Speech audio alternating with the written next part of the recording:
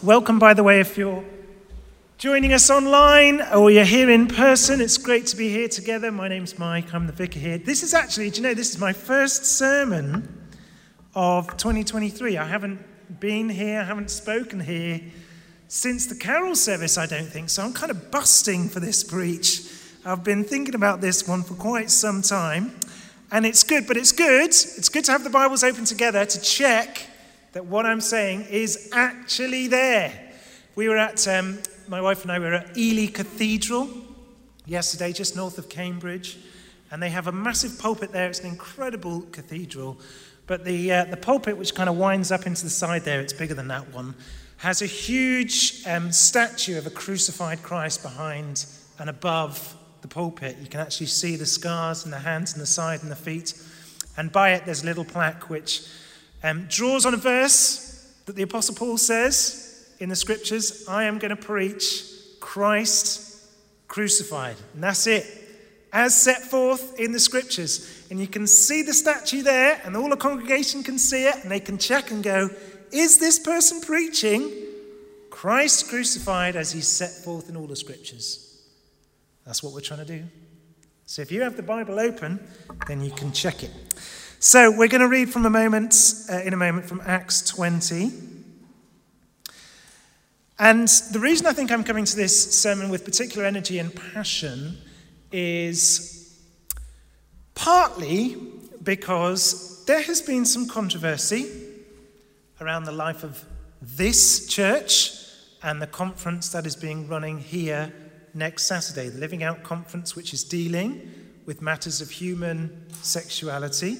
Next Saturday, right here, it's not been without some controversy.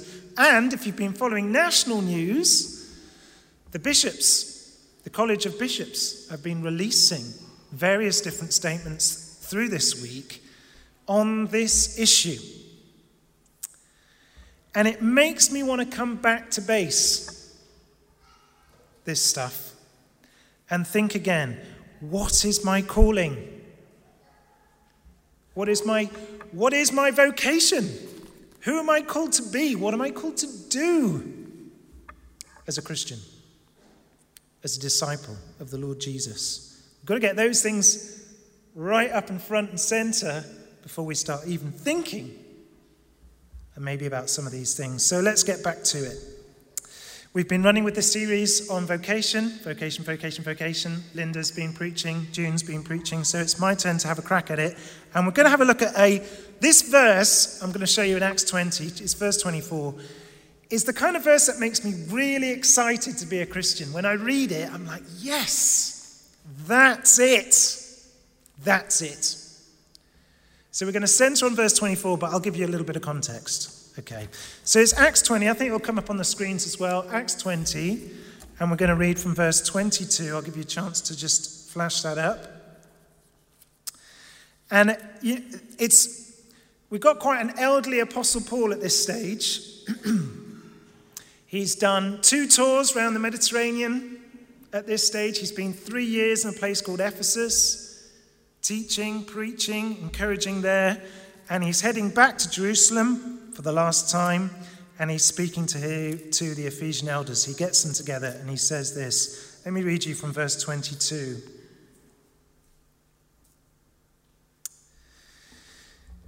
He says to the elders, and now, compelled by the Spirit, I'm going to Jerusalem, not knowing what will happen to me there. I only know that in every city the Holy Spirit warns me that prison and hardships are facing me. And here it is, verse 24. However, I consider my life worth nothing to me.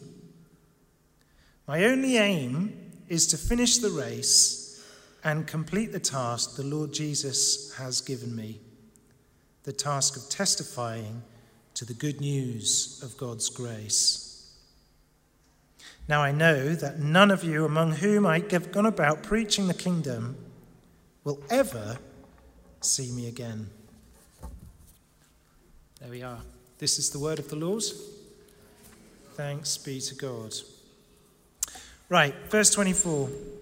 Can we just take a tiny bit off this mic? It's just ringing ever so slightly. Is that possible?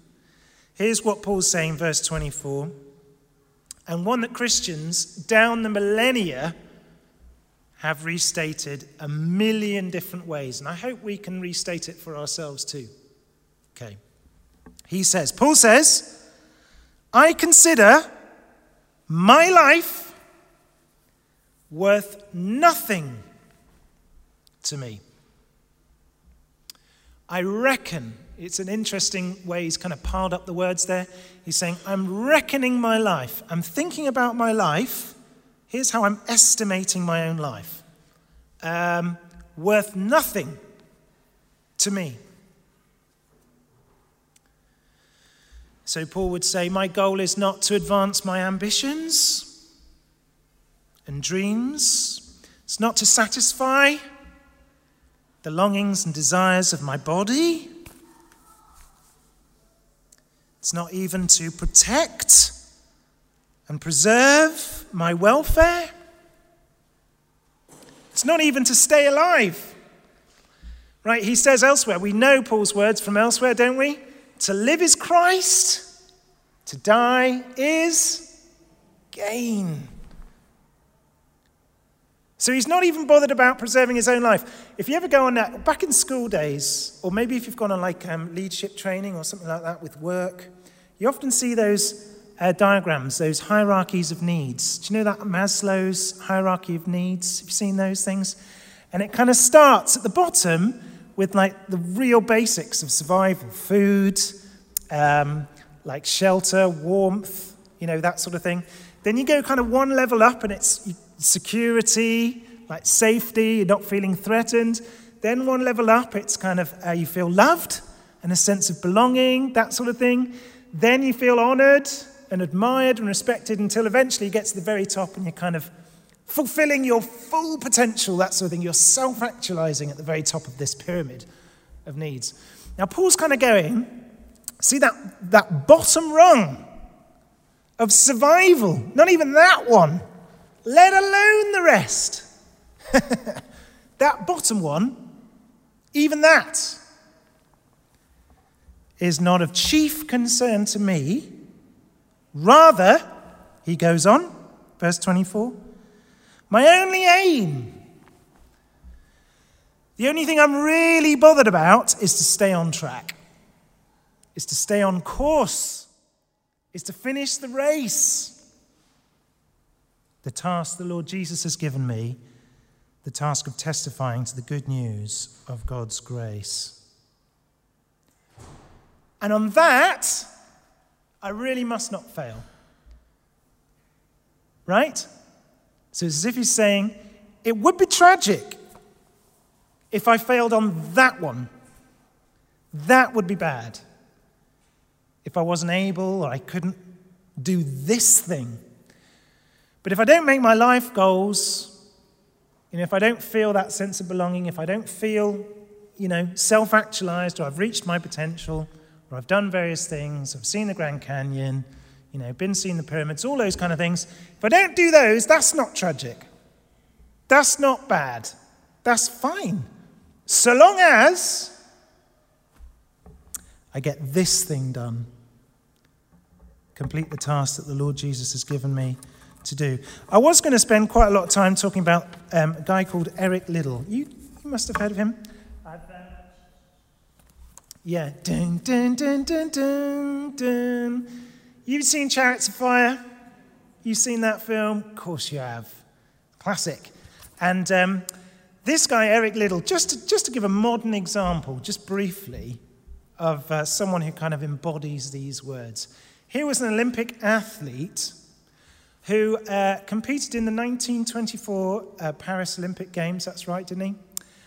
Scotsman. But didn't, because he was more bothered about testifying to the good news of God's grace, he didn't run in the heats that he wanted to run in. He was 100 yards. It was 100 yards back then, 100-yard dash, 200-yard dash. He didn't run those races because he was more bothered about testifying to the goodness of God's grace. So he ended up running the 400 instead, broke the world record, won the whole thing, got the gold medal. could have, from that moment on, continued on in his athletic career, could have done multiple Olympic Games, multiple gold medals, maybe run the 100, maybe run the 200 in subsequent years. Decided not to. Went back to China where he was born, right into the very east coast of China on the peninsula, not far from Beijing. Decided to be a missionary there, just like his father was, and to minister the gospel, the good news of God's grace to the people of that region. And then around about the 1940s, when the Second World War was breaking out and there was fighting between the Chinese and the Japanese, things were getting rough, he could have gone back with his family. He sent his whole family back to Canada when things got a little difficult. He could have gone.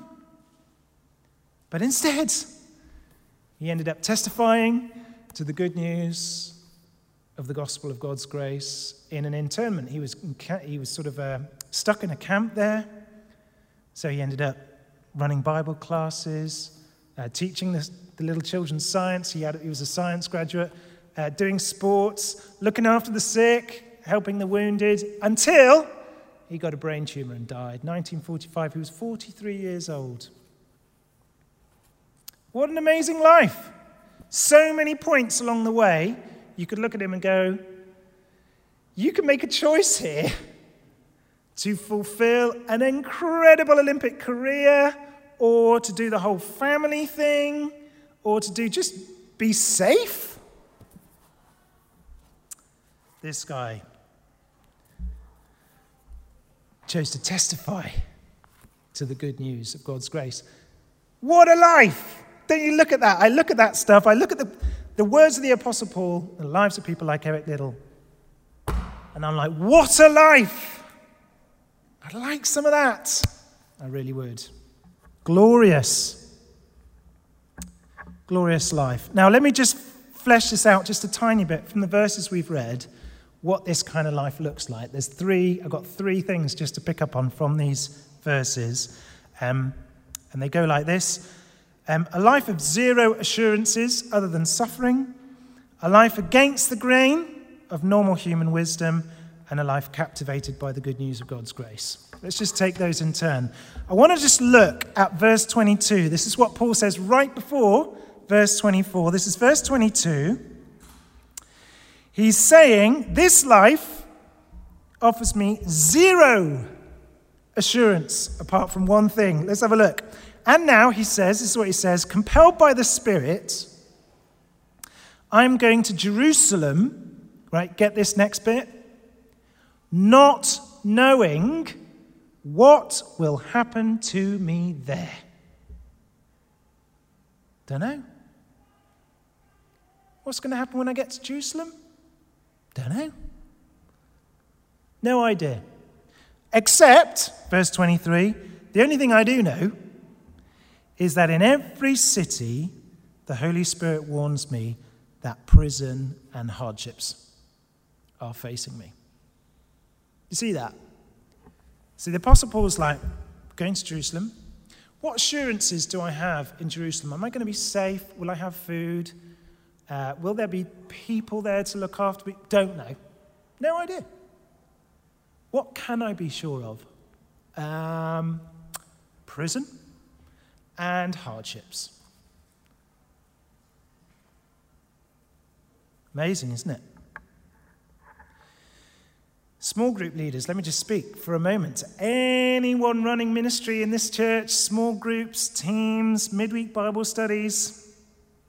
This is Christianity 101. We say, don't we, to each other, like it's the first, it's top of the docket. Number one, you are loved beyond your wildest imagination, safe in the loving arms of God forever.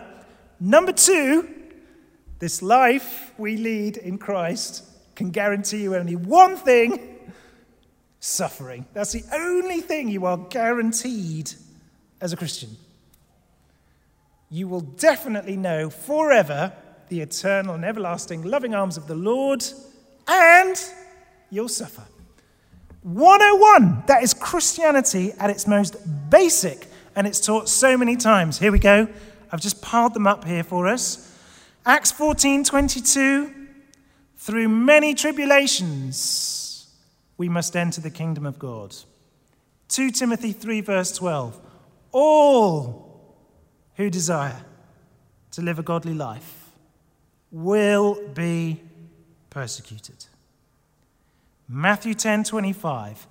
If the head of the house has been called Beelzebub, Satan, how much more the members of his household? John 15:20, back to the vine and the branches. No servant is greater than his master.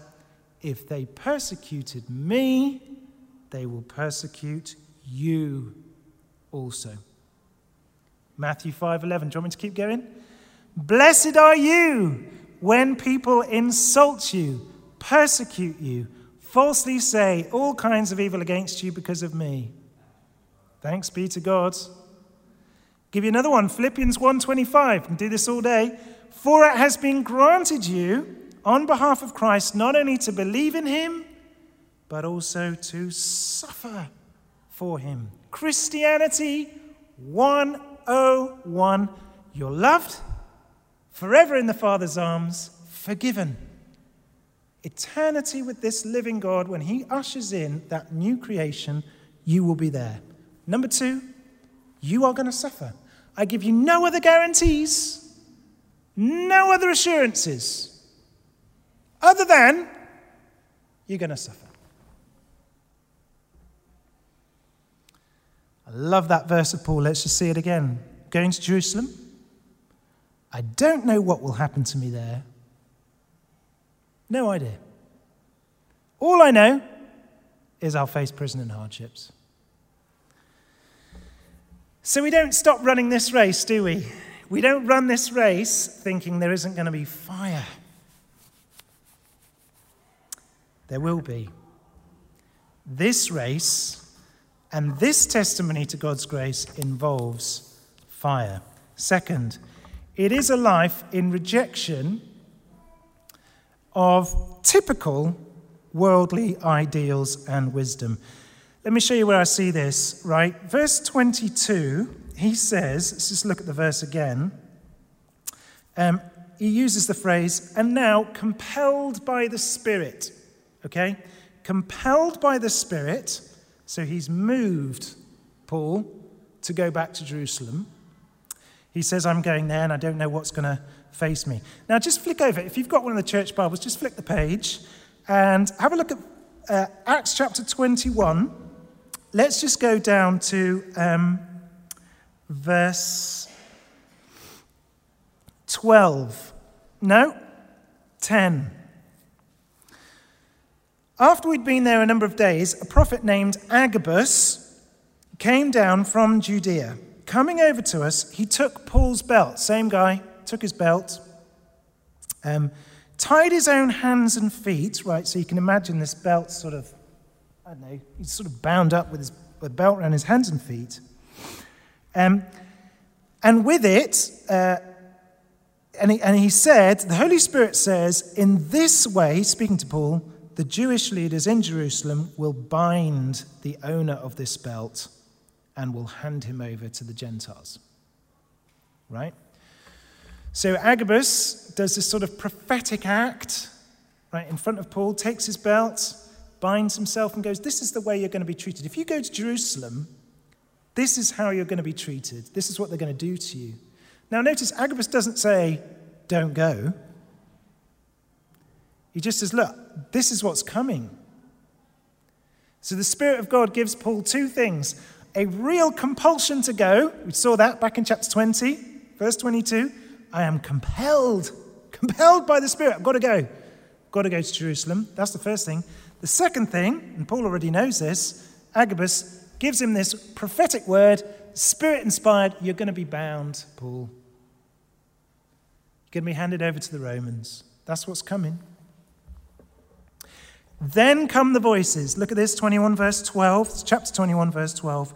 When we heard this, we and the people there pleaded with Paul. Don't go up. Don't go up to Jerusalem. Don't do it. Don't do it. Now I can imagine, just heads up at this point, I can imagine that coming out in all sorts of different ways. From friends, people close to Paul, who might have said to him, this guy's like 50, Paul's probably about 50 at this stage. They might have said, look, Paul, you've done a really good job. You've been 2 massive journeys round Asia Minor. You can just ease off now.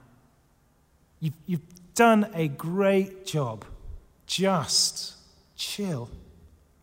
Let Timothy do it. Right? You had an apprentice.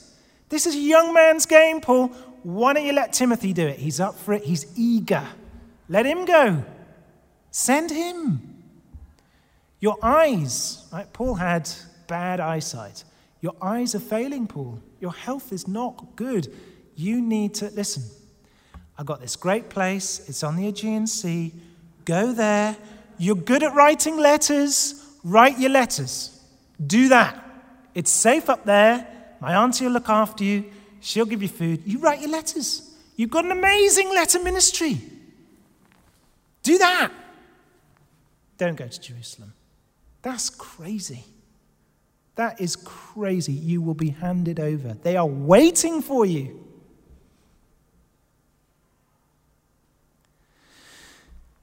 Verse 13, then Paul answered, why are you weeping and breaking my heart? I'm ready to be bound, but also to die in Jerusalem for the name of the Lord Jesus. And when he would not be persuaded or dissuaded, we gave up and said, the Lord's will be done. Now, it's powerful, this. It's powerful. He was compelled by the Spirit. I'm just putting these verses side by side for us to see it. Compelled by the Spirit. Here was a man who was determined to go to Jerusalem. He was also being told, he knew himself and he was being told, this is going to mean suffering for you, Paul. Right? And at the same time, there are going to be voices that tell you, don't do it. Don't do it. Of course there is. Your own family may say those things. Don't waste your life. I don't know what they're saying. You've got a great job. You have got a university degree. Think about your children. Have you sorted out your pension? You need to make sure that you've got a house. You need to make sure that you've put some security in for the future. That's what you need to do. It all sounds extremely plausible and sensible.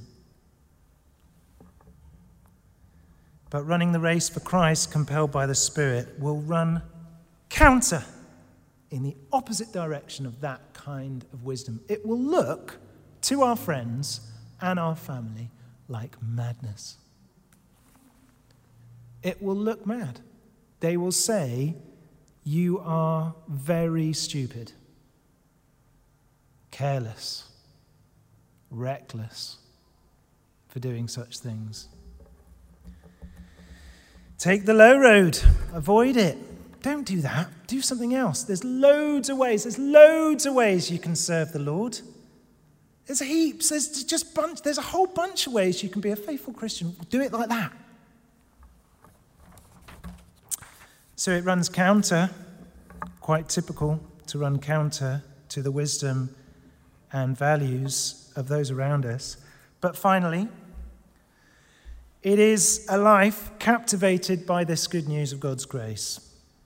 And if you're a Christian today, you know that. You know those words of Jesus, don't you? You lose your life, you gain it. Matthew 16:25, Jesus said, no one who has left home or brothers or sister or mother or father or children or fields for me and the gospel will fail to receive 100 times as much in this present age. Homes, brothers, sisters, mothers, children, fields, along with persecutions. Jesus throws it in again. That wasn't one of my examples from earlier. There it is again. You will definitely be persecuted. And in the age to come, Jesus says, eternal life. That's yours. That is yours. Safe. Forever. Paul talks about running a race here. There's only one other place he does that. He says, I've got to finish this course. I've got to complete the task of testifying to the good news of God's grace. He does it in one other place. It's 2 Timothy. And he says it like this. He says, 2 Timothy 4, 7 and 8, I've fought the good fight. I've finished the race. I've kept the faith. Now there is in store for me the crown of righteousness, which the Lord, the righteous judge, will award to me on that day, and not only to me, but also to all who have longed for his appearing. So here's what's in Paul's mind that needs to be in our mind too. There is a day coming. There is a day coming at the end of this race when the Lord, he's lined up a crown.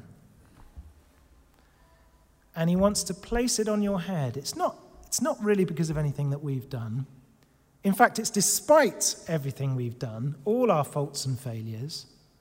And he says, I want to put this crown, this approval, this crown of righteousness on your head.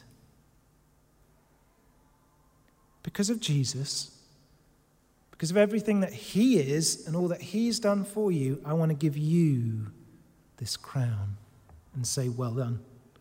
Welcome forever into an eternity forever with me, God's new creation, for God's time, forever and ever. That's the crown. An undeserved crown. And that's the good news, isn't it? That's what we're like. That is such good news. That is so what I don't deserve. And yet the Lord will give me that at the end of all of this. That is captivating. It takes hold of my life. It takes hold of me. What more would I want to live for than talking about that?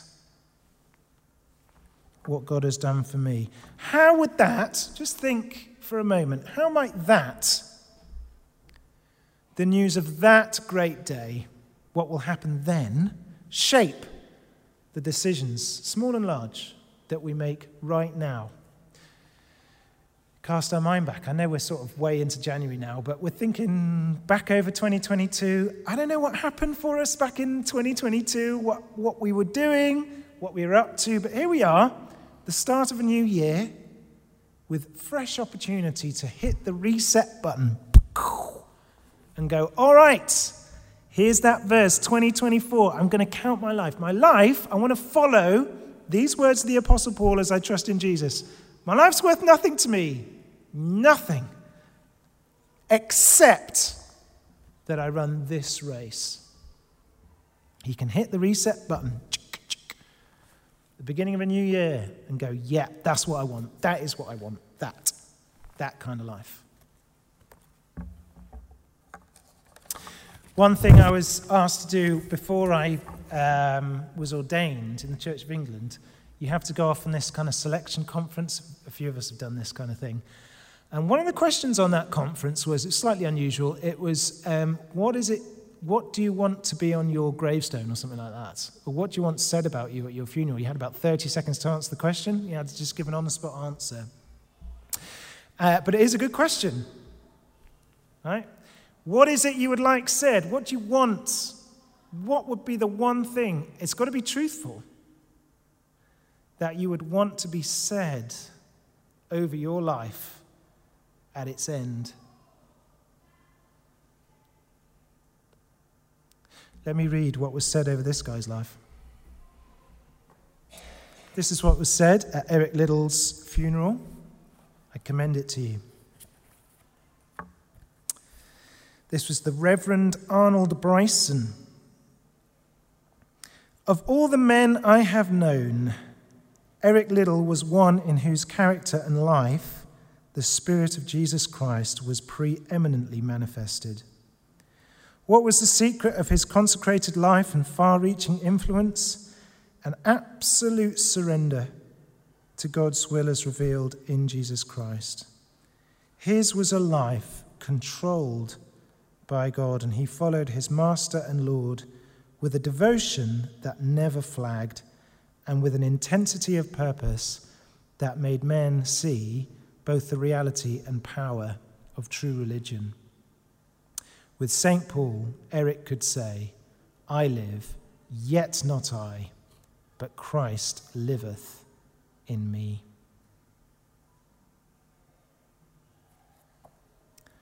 Let me summarize. Powerful verse, Acts 20:24. It's maybe what Paul, when he was thinking about the vine and the branches, we've been saying that verse all morning, maybe when he was riffing on that kind of idea, he thought to himself, my life's worth nothing. I don't need all that stuff. I don't need even the basics. So long as I have one thing, as long as I can run this race, as long as I can testify to the goodness of God's grace, I don't know what's coming next. I literally don't know.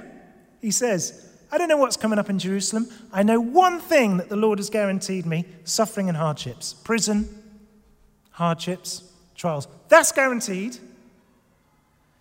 I'm going to go and do that. I am compelled to do that, he says, by the Spirit. I might be bound. I know everyone around me is going to say I'm nuts. I'm going anyway. And I'm doing it because I'm so captivated by the good news of this crown of glory that one day the Lord's going to place on my head, though I don't deserve it in any way, shape, or form. That news has gripped me. It's taken hold of my life. I'm compelled by the Spirit to do these things.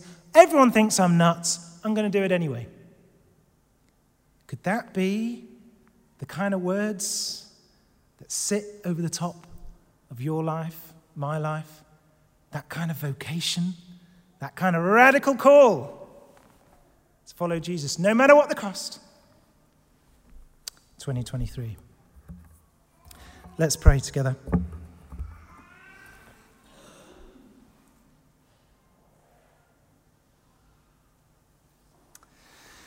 I'm going to pray a prayer of Augustine, written hundreds of years ago. This is what he said.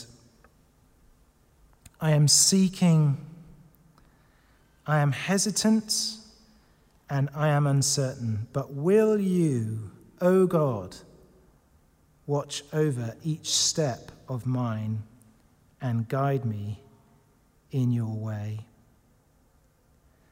Loving Lord Jesus Christ, we offer ourselves to you afresh at the beginning of this new year. We hear that call. It's a solemn call, but it's a worthy one. It's deep, it's profound, it's all-encompassing, but it's a captivating call to follow you no matter what the cost. Come to us, Lord Jesus, we pray. Compel us, Holy Spirit, the same Spirit that compelled Paul and countless Christians down the millennia to testify to the good news of your grace. May that same Spirit work in us, make us that same kind of Christian people as we journey together in the way of Christ. And we pray in his name's sake.